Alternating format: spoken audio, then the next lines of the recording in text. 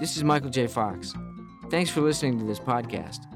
Learn more about the Michael J. Fox Foundation's work and how you can help speed a cure at michaeljfox.org. You're listening to audio from one of our Ask the MD videos. In this series, a movement disorder specialist at the Michael J. Fox Foundation addresses common questions about living with Parkinson's disease.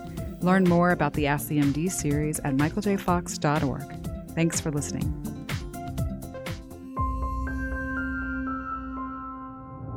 I'm Dr. Rachel Dolan, a movement disorder specialist and Vice President of Medical Communications at the Michael J. Fox Foundation for Parkinson's Research. Today I'll be talking about dystonia in Parkinson's. Dystonia is an involuntary muscle contraction or spasm that pulls a body part into an abnormal position. In Parkinson's, dystonia commonly causes a foot to turn in or toes to curl under. Many people describe it as a painful cramping sensation.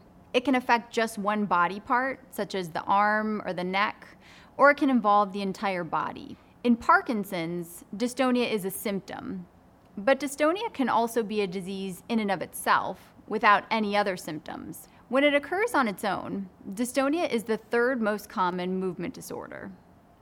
Not everyone with Parkinson's gets dystonia, but it can happen at any point in the course of disease. For people who do have dystonia, it can come on at different times throughout the day. Many people notice it in the morning before they take their first dose of medication, or if medication wears off during the day before the next dose of medication is due. And during these times, other Parkinson's symptoms like tremor, slowness, and stiffness are also usually present.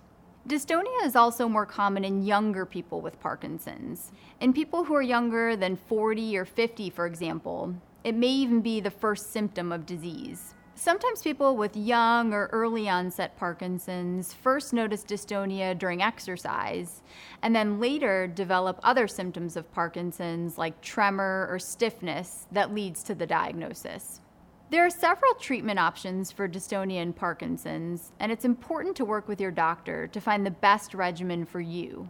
Depending on when dystonia happens during the day, you might adjust the dose of levodopa, take the medication more often, or switch to a longer-acting formulation.